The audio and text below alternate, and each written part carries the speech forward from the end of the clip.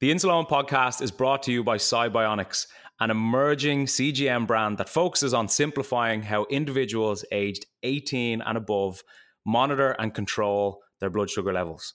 Upon becoming available on the market, the Cybionics GS1 CGM has helped users worldwide navigate the complexities of diabetes management with more confidence and peace of mind.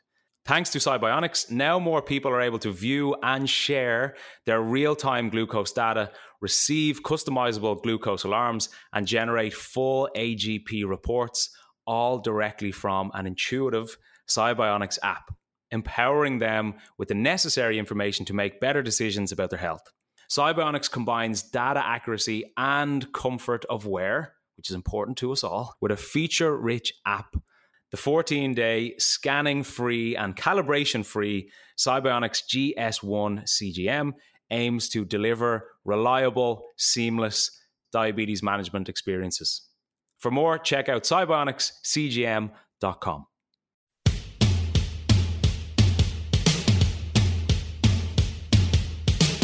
This is the Insulin podcast, where I, Owen Costello, try to redefine diabetes. In this week's episode... So the first one here is 68 units, all you can eat sushi, need I say anymore? Question mark. 68? 68 units. But before we get into that, everything you hear on the Insulin podcast is from my own personal experience. And if you have any worries or issues regarding your diabetes, please contact a medical professional. Now, let's get stuck into this episode. And we are back for another episode. I am slightly out of breath because I'm just back from the gym, maybe 10 minutes or so. And this is quite a spur of the moment podcast, Graham. Impromptu, as people might say. Yeah, Sunday evening at 7:25. We hadn't planned on doing one, but I messaged you going, "Oh, do you want to do a podcast in the next couple of days?" And you're like, "I can do tonight." And I was like, "Let's do tonight. Let's do it." And then there's a bit of action on your Instagram right now, and I think we're going to cover that. Is that the plan of this week's podcast? That's the plan. Talk about a quick turnaround on podcast episodes. It's like we are constantly on call to diabetes. Yeah. Quick turnaround. Just let me get a drink of water here. You need to get a drink of that water. What did you do in the gym just there? I did a chest and back superset session, and I like training on a Sunday, and I never typically train on a Sunday, but I said, again, quite spur of the moment, I said, let's just go, let's get into it, let's get a quick one done. And I don't know about where you train, but you know the cable fly machine that you do chest flies with? It is an absolute nightmare trying to get that on a weekday, because everybody wants to use it, because you can use it for so many different types of exercises. But I went in today, and because it was like a Sunday afternoon, there just wasn't really many people there. So I spent most of my time on the cable machine to make up for all the lost time that I don't have throughout the week. So it was nice. Do you know the annoying thing about my gym is, and I have 2 cable machines in my gym, and the time I go is I'm going off peak, so I have basically free use of it majority of the time. However, on one of them, the right hand side is stiff if you want to do chest, and on the other one, the left hand side is stiff. So obviously you can do your tricep pull downs, you can use one at a time, that's fine. But if you want to do chest and you need both of them, it's uneven. So I've just given up on doing it in that. Is that why one side of your chest is enormous? That's why my left hand side is huge. Yeah. And then the other one looks like I haven't lifted my arm in about 17 years. It's just fading away on the right hand side. Yeah. It's like, who is it? Rafael Nadal. Have you ever seen the difference between his tennis arms? No. I think it's Nadal. Yeah, pretty sure it is. I would say so, yeah. It makes sense. If I remember correctly, he's left-handed. I could be completely wrong here. But anyway, I specifically remember looking at a tennis player's arm, and I'm pretty sure it was him. And obviously his tennis arm was noticeably larger than his other arm, his weaker arm. Yeah, I have it here. He's definitely left-handed. He's left-handed, and his left bicep, his triceps are so much bigger and than his his right hand. forearms, presumably. His forearms are absolutely huge. Yeah. Have you seen? We didn't realize we were going to be talking about athletes' arm size, but have you seen the difference in Brian O'Driscoll, the former Irish rugby captain's arms? He tore his bicep, I think, doesn't he? An operation on one of his biceps. So one of his biceps is massive because he's one of the greatest ever rugby players of all time. So he's naturally huge. But then the other one looks completely out of kilter to the rest of his body, but he had to have an operation on it. Maybe he had to get a bit of a remove or something like that. I think because I'm pretty sure he tore his bicep. So the bicep muscle is connected at a different point in his arm compared to his other side. And wow. It's weird. It almost looks like there's an apple or something in his arm. But he's an absolute machine. I love him. Yeah. Anyway, this is good. This is good chat. This is good chat. I'm enjoying this. I'm enjoying this chat. Okay, so basically today I was making my breakfast and I was taking my insulin, or was it my breakfast, my lunch? Anyway, doesn't matter. And I was taking my insulin for it and I was doing my carb count. And I was thinking to myself, what's the largest dose of insulin I've ever taken? And I'm pretty sure the largest ever dose, and I mean largest dose specifically with like fast acting insulin that I've taken in one go, I think is 12, because I'm quite insulin sensitive. So my insulin to carb ratio generally goes between 1 to 20 and 1 to 30. So what's that then? The largest dose I took was 12 in one go. So let's say my ratio to get the average was 25. So that would have been for 300 grams of carbs in one go. And I'm pretty sure that would have been for like a Chinese takeaway or something, because you just will require a lot of insulin for that type of meal. So when I was doing this, I was thinking, why not put up a question box on Instagram to see what other people's largest dose of insulin they've ever taken is? And I was not disappointed. And it's funny because a couple of times over the years, I have taken my fast acting insulin instead of my long lasting by accident. So let's say I was requiring a 12 unit dose of long lasting insulin, which is Lantus, and I might have been tired in the morning or tired in the evening, and I accidentally took 12 units of fast acting, which is not a good thing. I was, I think, down in loads of orange juice. So for me, I wouldn't have a clue what that means, the difference between long lasting and fast acting. So what is the difference? If it's for someone who's listening to this podcast, who's probably listening on behalf of a child or a friend or something like that? Yeah, so if you're on MDI, which is multiple daily injections, you will generally be taking two types of insulin. So your long-lasting or your basal insulin, that's to basically give you a sufficient amount of insulin consistently, because you need to always have insulin in your system. Whereas a fast-acting insulin or bolus insulin will be taken specifically for, let's say, meal times when you're eating, or a correction dose. So my basal or long-lasting insulin is Lantus, and that typically should last 24-ish hours. Right? How many units would you take of that? So I take 12 units at 10 a.m., 12 units at 10 p.m. Okay. And then my fast-acting is Nova Rapid, and I take that every time I eat, if it's required, and as a correction dose. So when I take my fast-acting insulin, that's typically going to be in your system for 3, 4, potentially 5 hours.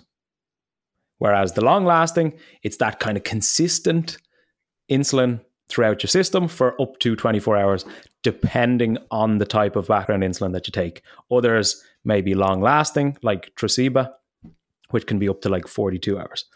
So that's a general overview. So basically what I was saying earlier was, a couple of times throughout the years, I may have been tired or whatever, made a mistake, as we all do. And I took my fast-acting insulin instead of my long-lasting.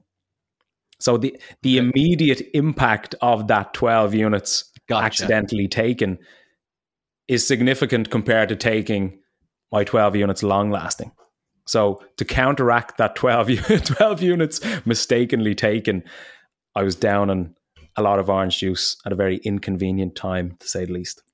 Okay, I got you. So they act differently. Exactly what it says on the tin. One is fast, one is long lasting. Exactly.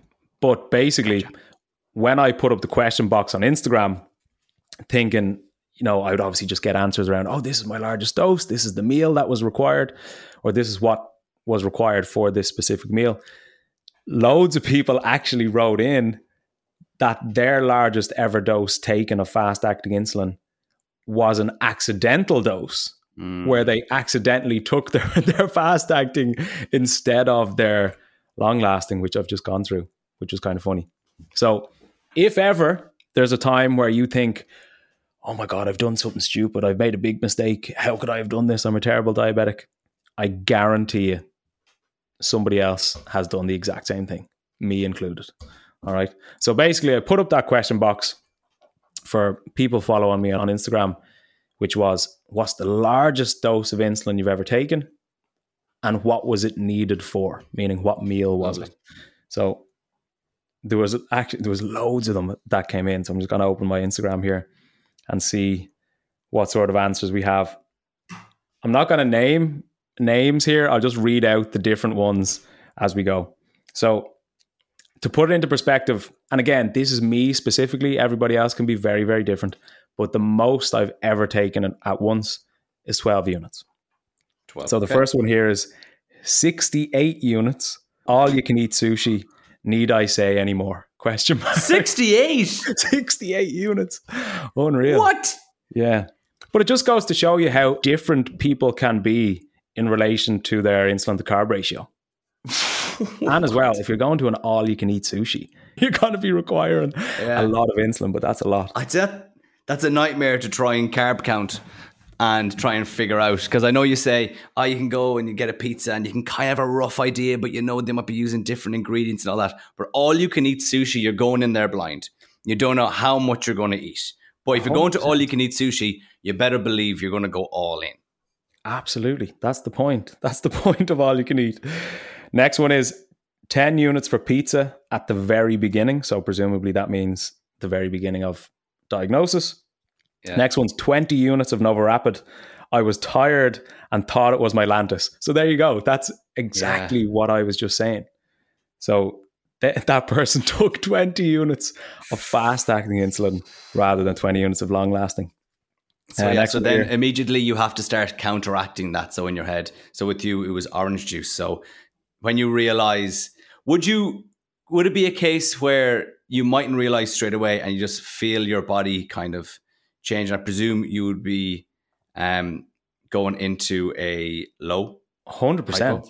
Absolutely. Yeah. Like if I was to take a 12 unit dose, that will hit me like a truck. Yeah. So I'll have to counteract that pretty fast. And that's why generally if, let's say, for example, I was sick or my bloods were consistently high or consistently stubborn and very difficult to get back down, I always find it a lot more beneficial to take smaller, more frequent doses of insulin over an extended period of time rather than taking like one big, really large dose. Right. Next one here is 24 units for 2 pints of Ben & Jerry's. Couldn't decide between half-baked and Americone Dream. 2 pints of Ben & Jerry's. Ben & Jerry's. Was that the little tubs? But if they're talking about a pint, it must be they come in pint sizes. Look it up there. So that's what, 500 mils? No, it's about 550 mils, isn't it? Yeah. Pint. Wow. So that's over a litre. Pint. That's serious brain freeze. Next one here. Just after me talking about my insulin to carb ratio, someone said, on your 1:30 ratio, I'm dying to know what this was for you. 50 units for Domino's. Whoa. 50 units. So I've got Ben & Jerry's here. Yeah, pre-packed. You can get a pint for $5.50. That's updated September. Show the nutritional value. 2022. I'll see how many there were calories. The average Ben & Jerry's pint contains around 1,000 calories. I actually thought it would have more than that, to be honest.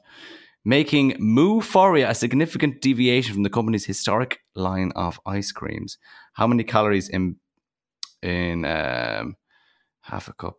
Yeah, so you can get pints. I don't think you can get pints over here. We're being shafted here in Ireland. I think you can only get the small tubs. Yeah. Bring I'm the gonna pints look at that. of Ben and Jerry's to Ireland. I can only imagine there's a very, very large or a high amount of fat in 2 pints of ice cream. So I would be expecting a very large and rapid delayed spike as a result of that. But only one way to test it out. Next one, 30 units, overcorrection and a big meal at the same time. I know. There's loads in here. 26 units of basal insulin. I was very sick. 24 units every year for Thanksgiving. So that seems like a pretty standard amount. I like that. They've got that blocked off. You've got the turkey, you've got the football on, and you also have your 24 units ready to go. Happy Thanksgiving, everybody. 5 to 6 units as a second dose of a split dose for pizza or fries. 45 units for a curry. 45, yeah, crazy. Just goes to show you though. And like, when I even think back to when I was initially diagnosed, maybe like within the first 2-3 years, we used to have, it was kind of like a Friday tradition in my house where we'd just get like a takeaway or a Chinese. And this is pretty much where I discovered, just from my own trial and error, I discovered how to split my bolus to counteract that spike. Because basically what was happening for me was, because I knew the Chinese would require so much more insulin than any other meal I would cook for myself, what I was doing initially was, I was like, all right, here's my Chinese, I'm having my chips, I'm having my chicken balls, my rice, my sweet and sour sauce, whatever it is. And I would take a massive big dose of insulin at once, because that's what I was told to do. And that's what I thought was obviously the correct thing to do. And it is, but what I quickly discovered was, because that type of food and takeaway and the pizza effect, for example, because they're so high in fat, it will greatly delay that spike. So what was happening for me was, I was taking my insulin, I was eating the Chinese, I was plummeting, crashing down into a hypo maybe 15-20 minutes after I finished. I would treat that hypo with a few glucose tablets or whatever it might be. And then for like the next 2, 3, 4, 5, 6 hours, the whole night, I would just continually rise. And I was just insulin to bring it back down. So then over time, the more I noticed this, the more I was like, there has to be something to that. It's not happening for no reason. So then obviously I did my own research and did my own trials again as a result every Friday, and then came up with that strategy of splitting my bolus a certain amount at a certain time to counteract those delayed spikes. I love your takeaway tips, because I think that could be some of the most important. You give a lot of information out, but it's very important, your takeaway tips. And is takeaway a universal word? Eating out, getting takeout, take in, just dirty food, essentially, because it is the beautiful part of life, eating dirty food every now and again, not too often. Yeah, and that's the big thing about it. It's like, you obviously need to make measured and rational decisions around the food that you eat consistently as somebody living with type 1 diabetes. But also you need to enjoy certain foods that you enjoy. And certain types of foods or certain types of meals require a different approach when it comes to insulin timing and insulin amounts, essentially. And that's actually one of my favorite things about my type 1% program is like, yes, we absolutely prioritize our short-term and long-term health, but also it's realistic within the WhatsApp group and the Zoom calls and stuff that we have, in the fact that people still go out and drink alcohol. People, like our members, still get takeaways and pizzas and these kind of things, but we all share the types of approaches that we would take. And one of my favorite things in the world is seeing some of the clients in the WhatsApp group say, I went out for dinner last night, or I got a Chinese last night, or I had pizza last night and stayed flatlined, stayed in range the whole night. And it just proves that we can absolutely enjoy these types of foods without them causing complete havoc on our blood sugar. They just can require a different approach, basically. But also, one of the main things that ties in with those sort of meals is essentially preempting the fact that your blood sugar may misbehave. So you need to deal with that in your own head without being too frustrated or pissed off by it. Because yes, there's a certain approach you can take, but the nature of those types of meals is that essentially you've no idea what's actually in it. So it's a guessing game to a certain extent, but when you can make an educated guess around insulin and timing, you put yourself in a good position. We had, was it 64 units? I don't know if we're going to beat 64 units, but do we have any other ones on? We were in the 40s there as well. Here's Danny Gallagher. Remember Danny Gallagher? Danny! Yeah, legend. Yes, former guest on the Insulin podcast, went to college with Owen, used to take the mickey out of Owen for having diabetes and then got diabetes himself.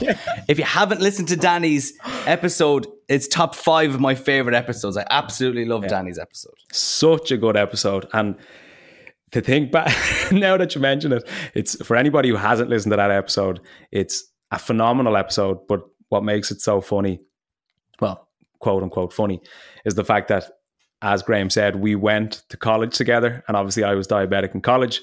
Danny, we were always very good friends. He used to always mock me, being like, oh, my pancreas works correctly, I don't have to take insulin and stuff, good humouredly, obviously. And I used to always say, like I do to you, Graham, Danny, someday I hope you get diabetes. And he actually got it a couple of years after we graduated, which is funny and sad, but mostly funny. He's part of the community now, so absolutely, that's good. Go on. Danny says, Danny say 35 units for a Chinese and enough ice cream to kill a small horse. 34 units of Nova Rapid going to bed instead of long lasting. Not my best diabetic moment. See there, that's 2 already. Bed. Yeah, nightmare. 25 units for sushi. There's sushi. Oh, here we go. The winner so far. 90 units of Nova Rapid. Bad response to having eye injections. Spent a couple of nights in ICU. Whoa. Oh, wow. That's insane. Yeah, 90 units. I don't know if that one's going to be topped. By the time this comes out on Wednesday, the question box will be down. But if you would like to get involved in the conversation, please do let us know on the insuloanpodcast@gmail.com. You can give us your stories there. We'll go with the theme. The most amount of units of insulin that you had to take for whatever reason. Maybe you had to get an operation, or was it you just wanted to go to all-you-can-eat sushi? I think even for me, thinking back, the most amount of insulin I've taken over a certain period of time was when I had COVID, because my bloods were just consistently high. I was constantly taking insulin. And I just want to point out within this episode, the fact that so many people are writing in with different amounts of insulin, it's very, very important that you don't compare your insulin to carb ratio to somebody else's. Your body is very, very unique. Your insulin requirements are unique to you, and somebody else's insulin requirements are unique to them. So just because I require X and you require Y, or I require X and another person requires Y, it's irrelevant, right? What your body requires is what your body requires. That's very, very important to remember. Preach. Yes, Owen. I've thoroughly enjoyed this impromptu episode on a Sunday evening as it gets a little bit darker on the east coast of Ireland. The dark nights are coming in, Graham. Get ready. They're coming in. They're coming fast. in. And do you know what? I'm ready. I'm ready for them. I'm ready for them. Why are you ready? I always get to this stage of the year where I'm like, do you know what? I like a little bit of darkness in the evening, like having the lights on, the heating on. It's nice. Even even though the heating's going to be very expensive. I was going to say, the heat. We won't talk about the energy crisis here. You diabetics have enough on your hands without having to deal and talk about the energy crisis on this podcast. So exactly. I'll just kind of scale away from that one. Don't you worry. But no, I do like it. I like the feeling of Halloween, and once Halloween is over, then it's like, Christmas is coming. Don't like January. Get into February, we're all good. Yeah, but February is my birthday, so that's it. That's the big one. Right, Graham, I've greatly enjoyed this episode. I love the spur of the moment episodes that we do. Maybe we can do more spur of the moments. Absolutely. And for anybody who's listening, for anybody who may have answered the Instagram question box, I appreciate it. And I'm always fascinated, as I'm sure you can probably tell, to hear about other people's experiences living with a condition that's very close to all of us. So appreciate you listening, appreciate your time, appreciate your ears. And if you enjoy the podcast, which I presume you do, please share the podcast, share it with your family, share it with your friends, share it with your teacher, your dog. I don't mind. Just get the word out there so as many people as possible can hear the podcast. And as the producer, if you wouldn't mind sharing it on social media, that'd be great. That really helps with our listeners. I'm the numbers guy. So Owen's the kind of the family and friends guy. I'm the guy, the producer. I need the numbers. So a little screenshot. You put it up on your Instagram story and you tag @InsulOwen. And heck, maybe even a link to the episode. That would be fantastic. But that's enough for me. Sorry. Actually, do you know what we're going to do now? We're going to go into the insights and the analytics of the podcast, and we're going to find every one of you personally. And we're going to be reaching out to you one-to-one to make sure that you are screenshotting the podcast and sharing it on social media, because it's help us make this podcast the biggest diabetic podcast in the world. That's the goal. Right, Graham, appreciate your time as always, and we will speak to you all next week.